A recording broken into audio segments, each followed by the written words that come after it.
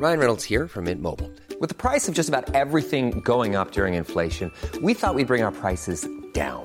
So to help us, we brought in a reverse auctioneer, which is apparently a thing. Mint Mobile Unlimited Premium Wireless. How to get 30, 30, bit to get 30, bit to get 20, 20, 20, bit to get 20, 20, bit to get 15, 15, 15, 15, just $15 a month? Sold! Give it a try at mintmobile.com/switch. $45 up front for 3 months plus taxes and fees. Promo rate for new customers for limited time. Unlimited more than 40 gigabytes per month. Slows full terms at mintmobile.com.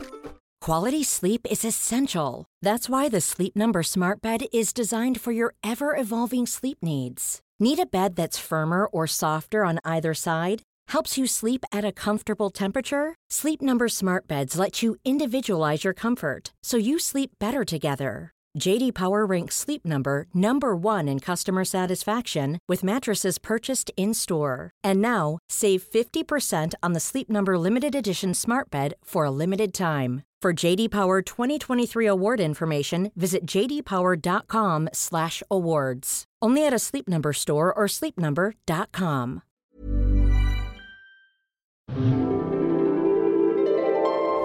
Just recently in WWE, The Fiend battled Seth Rollins in a match that, according to WWE's tagline, could not be stopped for any reason.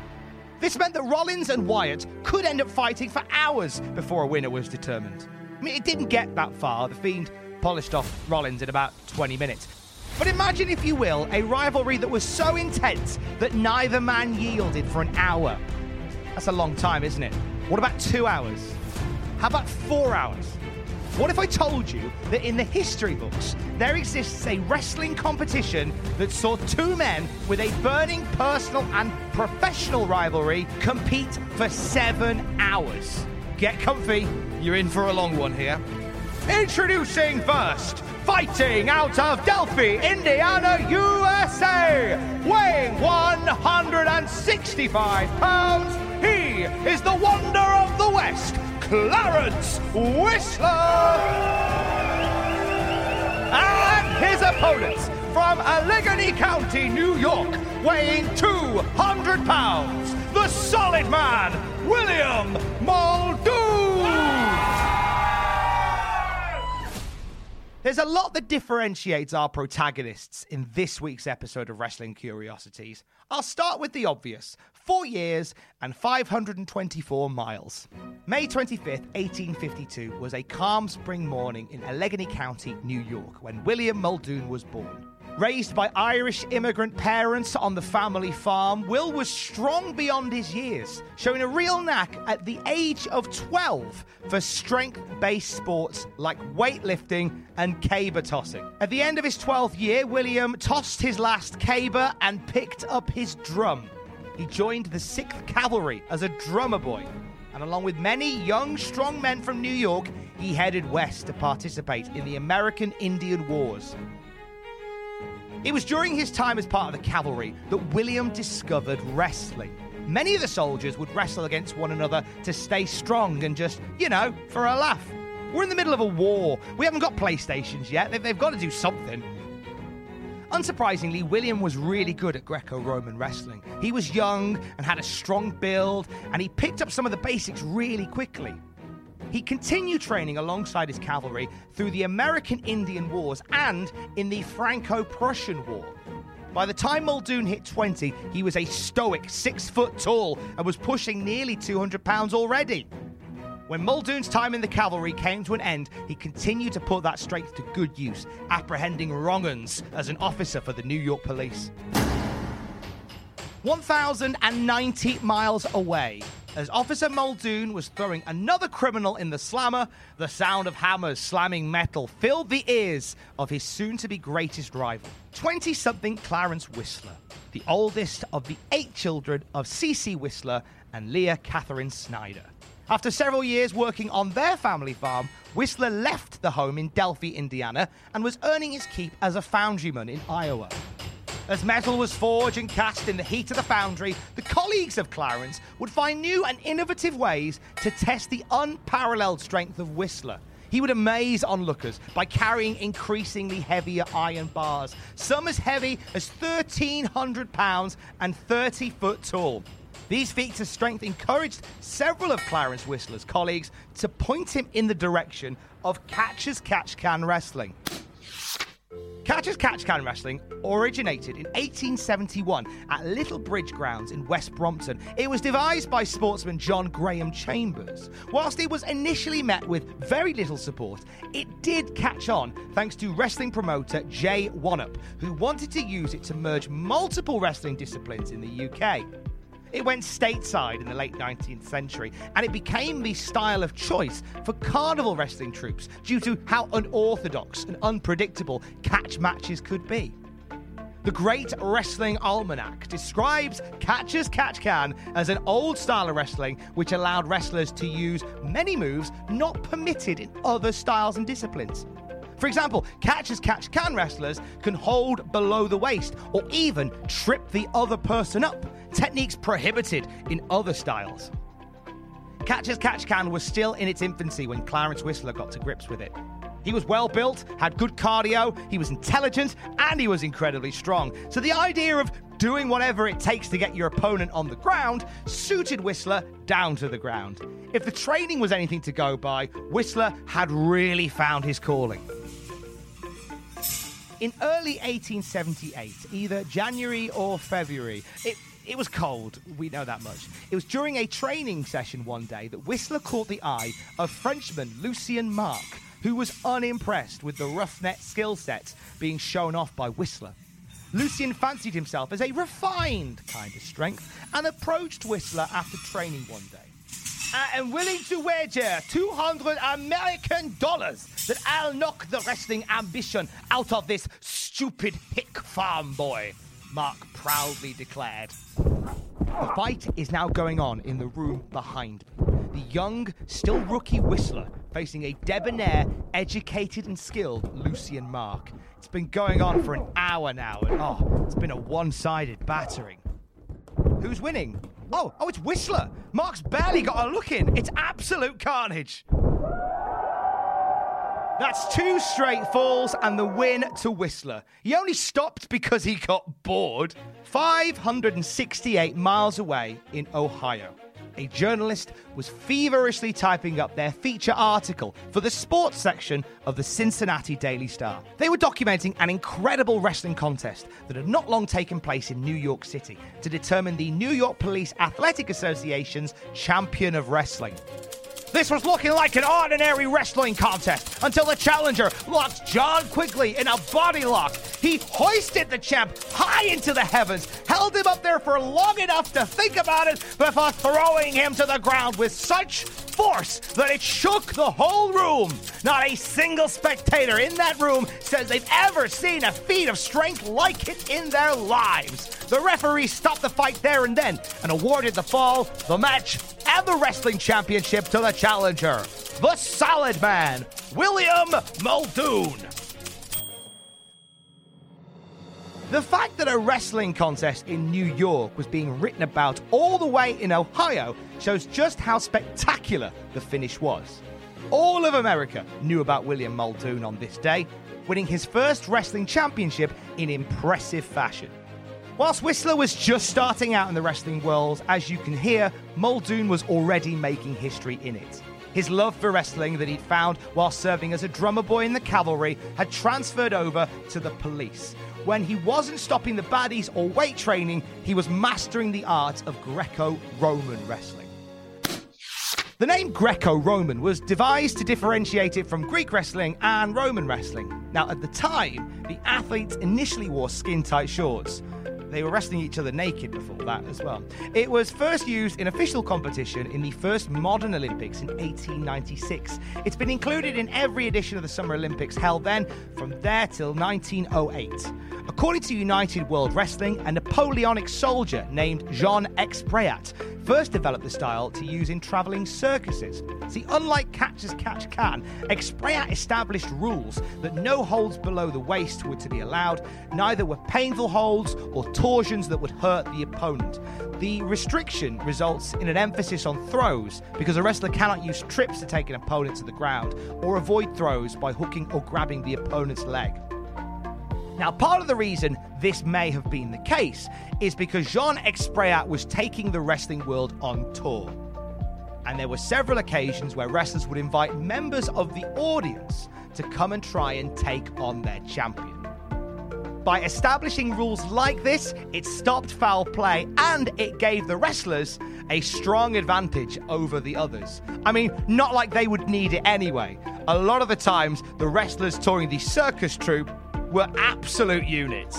Greco-Roman would become the style favoured by Wrestling Hall of Famers like George Hackenschmidt, Vern Gagne, and the 1996 Olympic gold medal winner Kurt Angle. Now, these lads were all glints in their father's eyes, and in some cases, great-grandfather's eyes, when William Muldoon was stretching his fellow officers in wrestling tournaments.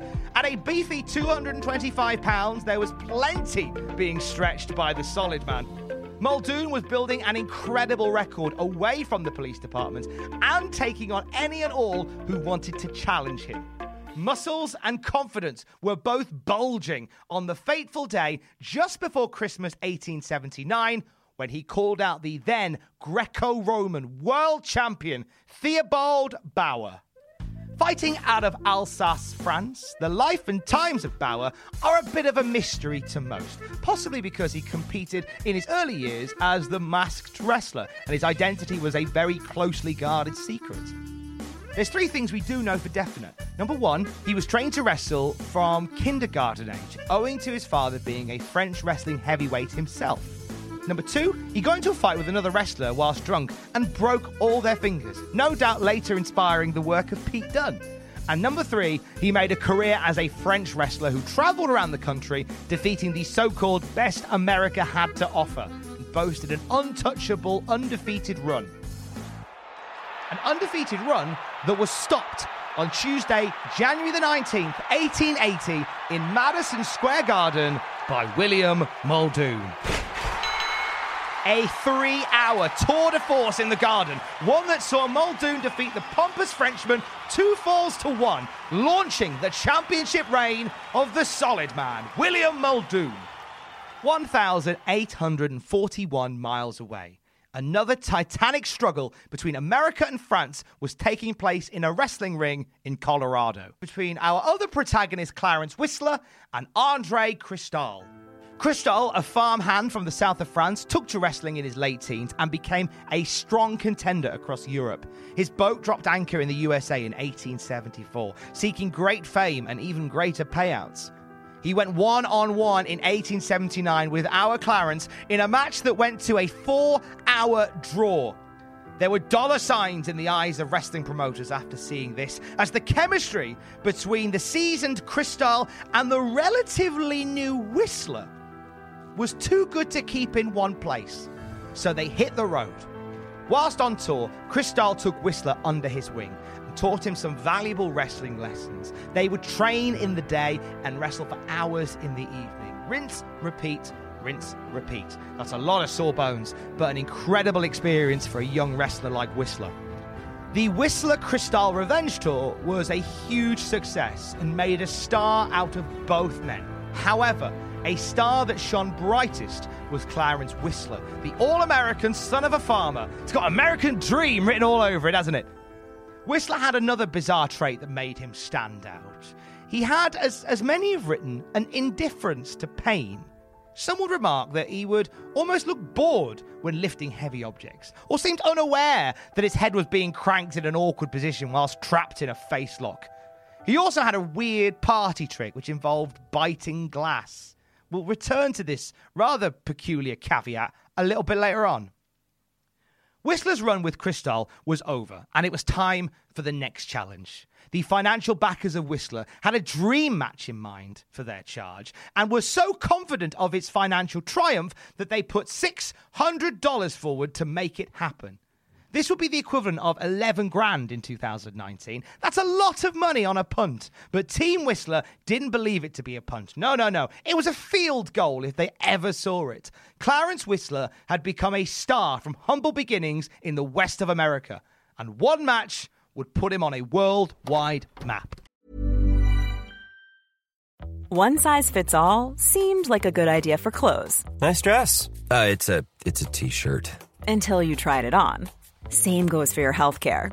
That's why United Healthcare offers a variety of flexible, budget-friendly coverage for medical, vision, dental, and more. So whether you're between jobs, coming off a parent's plan, or even missed open enrollment, you can find the plan that fits you best. Find out more about United Healthcare coverage at uh1.com. That's uh1.com. Ryan Reynolds here from Mint Mobile. With the price of just about everything going up during inflation, we thought we'd bring our prices down. So to help us, we brought in a reverse auctioneer, which is apparently a thing. Mint Mobile Unlimited Premium Wireless. How to get 30, 30, how to get 30, how to get 20, 20, 20, how to get 20, 20, how to get 15, 15, 15, 15, just $15 a month? Sold! Give it a try at mintmobile.com/switch. $45 up front for 3 months plus taxes and fees. Promo rate for new customers for limited time. Unlimited more than 40 gigabytes per month. Slows full terms at mintmobile.com. I'm Sandra, and I'm just the professional your small business was looking for. But you didn't hire me because you didn't use LinkedIn Jobs. LinkedIn has professionals you can't find anywhere else, including those who aren't actively looking for a new job, but might be open to the perfect role, like me. In a given month, over 70% of LinkedIn users don't visit other leading job sites. So if you're not looking on LinkedIn, you'll miss out on great candidates like Sandra. Start hiring professionals like a professional. Post your free job on linkedin.com/people today.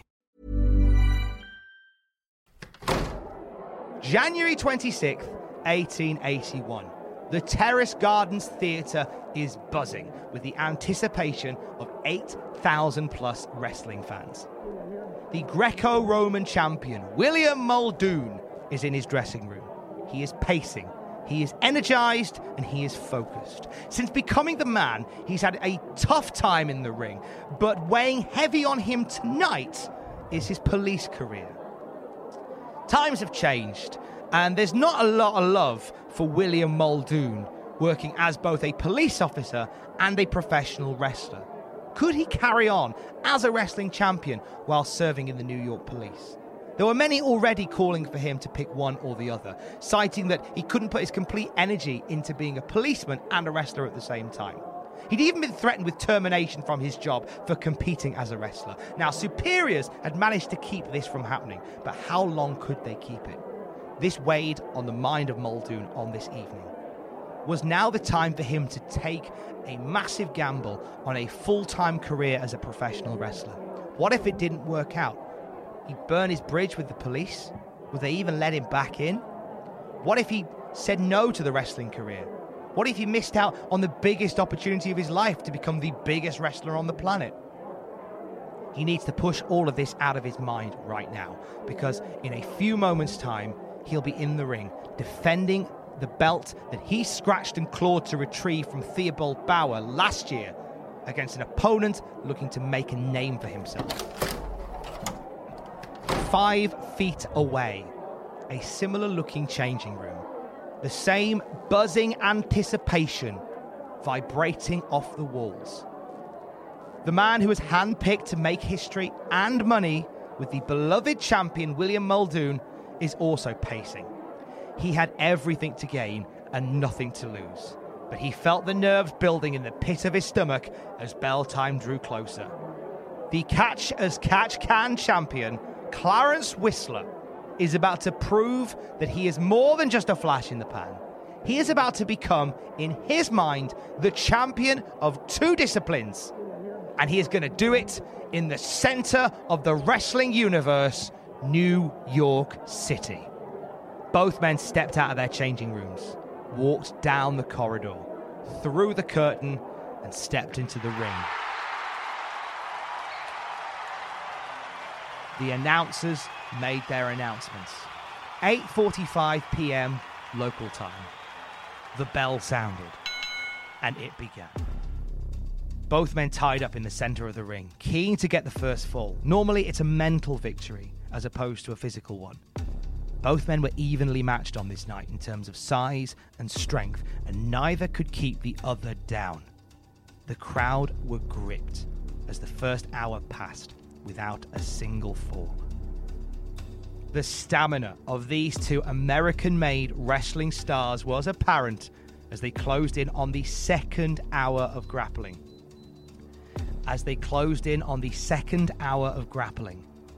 Then a third, the lights almost getting hotter as they battled. The sweat was pouring off Muldoon and Whistler, almost 8 litres between them, as the 4th hour came and went. For now over 4 hours, neither man has yielded. It has gone midnight in the gardens. While some of the audience had left, many remained, drawn to this Herculean contest. In the centre of the ring, the referee stepped between both of these giants of wrestling and separated them. Muldoon and Whistler collapsed in their respective corners. It was then that the official called for an interval to allow the athletes time to recover. Both men returned to their respective dressing rooms, where they were seen by medical staff and G'd up by their entourage. I doubt that William Muldoon or Clarence Whistler remember anything from that interval. Both bodies and minds spent. An assistant knocks on both doors, informing parties that the break was over. Muldoon and Whistler returned to the ring, stood across from one another, and mentally prepared for whatever came next. The bell sounded, and the moment it did, both men knew they were in uncharted territory. They rose from their corners, knowing that this is now the longest match either man had ever contested in their entire career. The thought of making history in New York City drove these men for another hour of grappling in the center of the ring. And then another hour. And then another hour. We are now over 7 hours into the longest wrestling match in history. Both men physically, mentally, emotionally drained, yet absolutely steadfast. And then all of a sudden, the power goes out. Now, why the power went out is up for debate. Many officials put it down to a blown fuse. However, there is talk that the fans of William Muldoon, concerned for their hero's well-being, left the building and cut the power lines. Despite why this happened, what we do know is that this match simply couldn't continue. It was the middle of January in New York City, in the early hours of the morning. Both men had been at war for 7 hours and 15 minutes. The referee called a draw. Both Whistler and Muldoon spoke to the press after the match, still with fire in their bellies. Muldoon called shenanigans on Whistler, saying that he'd put ammonia in his hair and he'd grown his fingernails long to cause further injury. Whistler called Muldoon a crybaby, challenging him to a rematch immediately. The fans were clamouring to see these two wrestle once again, and the desire to see Muldoon-Whistler 2 was so great that they decided to go even bigger than a rematch. Despite their dislike for one another at this point, William Muldoon and Clarence Whistler saw that there was money to be made by touring the country, showing every corner of America wrestling's greatest rivalry of the year. This was a turning point for both men. For Whistler, it locked him into the most lucrative tour of his wrestling career. For Muldoon, it solved his greatest dilemma. He resigned from the police force and pursued a full-time career as a wrestling champion. The first part of his new life was the national tour with Clarence Whistler. Despite their dislike personally of one another, and despite at least 2 occasions where the heated arguments led to weapons being drawn, I'm not making this up, the Muldoon-Whistler Revenge Tour went off without a hitch. In 1882, they would go their separate ways. For Muldoon, he continued as a fighting champion in the United States. For Whistler, it was a voyage to Australia to pursue championship glory on the other side of the world. He would become a star in Australia, wrestling on-comers by day, drinking and partying by night. Rinse, repeat, rinse, repeat. Whistler would never return to the US. He would die in his hotel room in Melbourne after eating champagne glasses at an after party.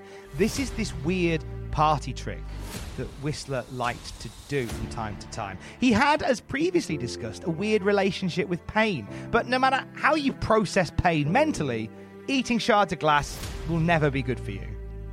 As for Muldoon, he retired from wrestling in 1890, having conquered the wrestling world. He knew his years were catching up, so his decision to become a trainer was incredibly timely. He also opened the Olympia, a health institute in New York. He'd spent his entire career taking people down. he would spend the last few years of his life building people back up. William Muldoon is interred at a private mausoleum in Valhalla, New York, 10,368 miles away. Melbourne General Cemetery lies Clarence Whistler. The bodies of these great rivals lie, ironically, in the same way as they lived, many miles apart. Despite the distance mentally, physically, and geographically at times, the brief time they were in the ring together, the brief time they were in proximity of each other, they made history. As William Muldoon and Clarence Whistler captivated wrestling fans for 7 hours and 15 minutes, the longest wrestling match in history.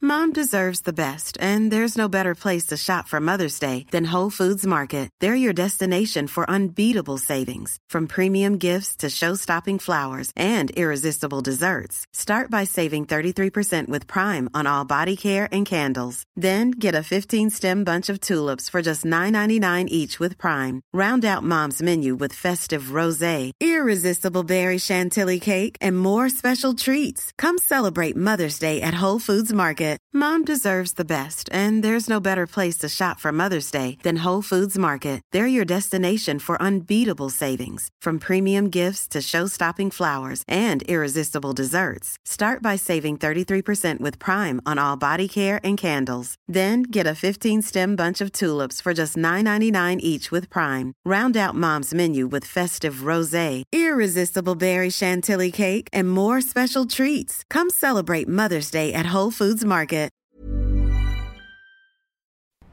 For all the wrestling headlines in just 10 minutes, search Cultaholic Wrestling News on Apple, Spotify, or wherever you get your podcasts from.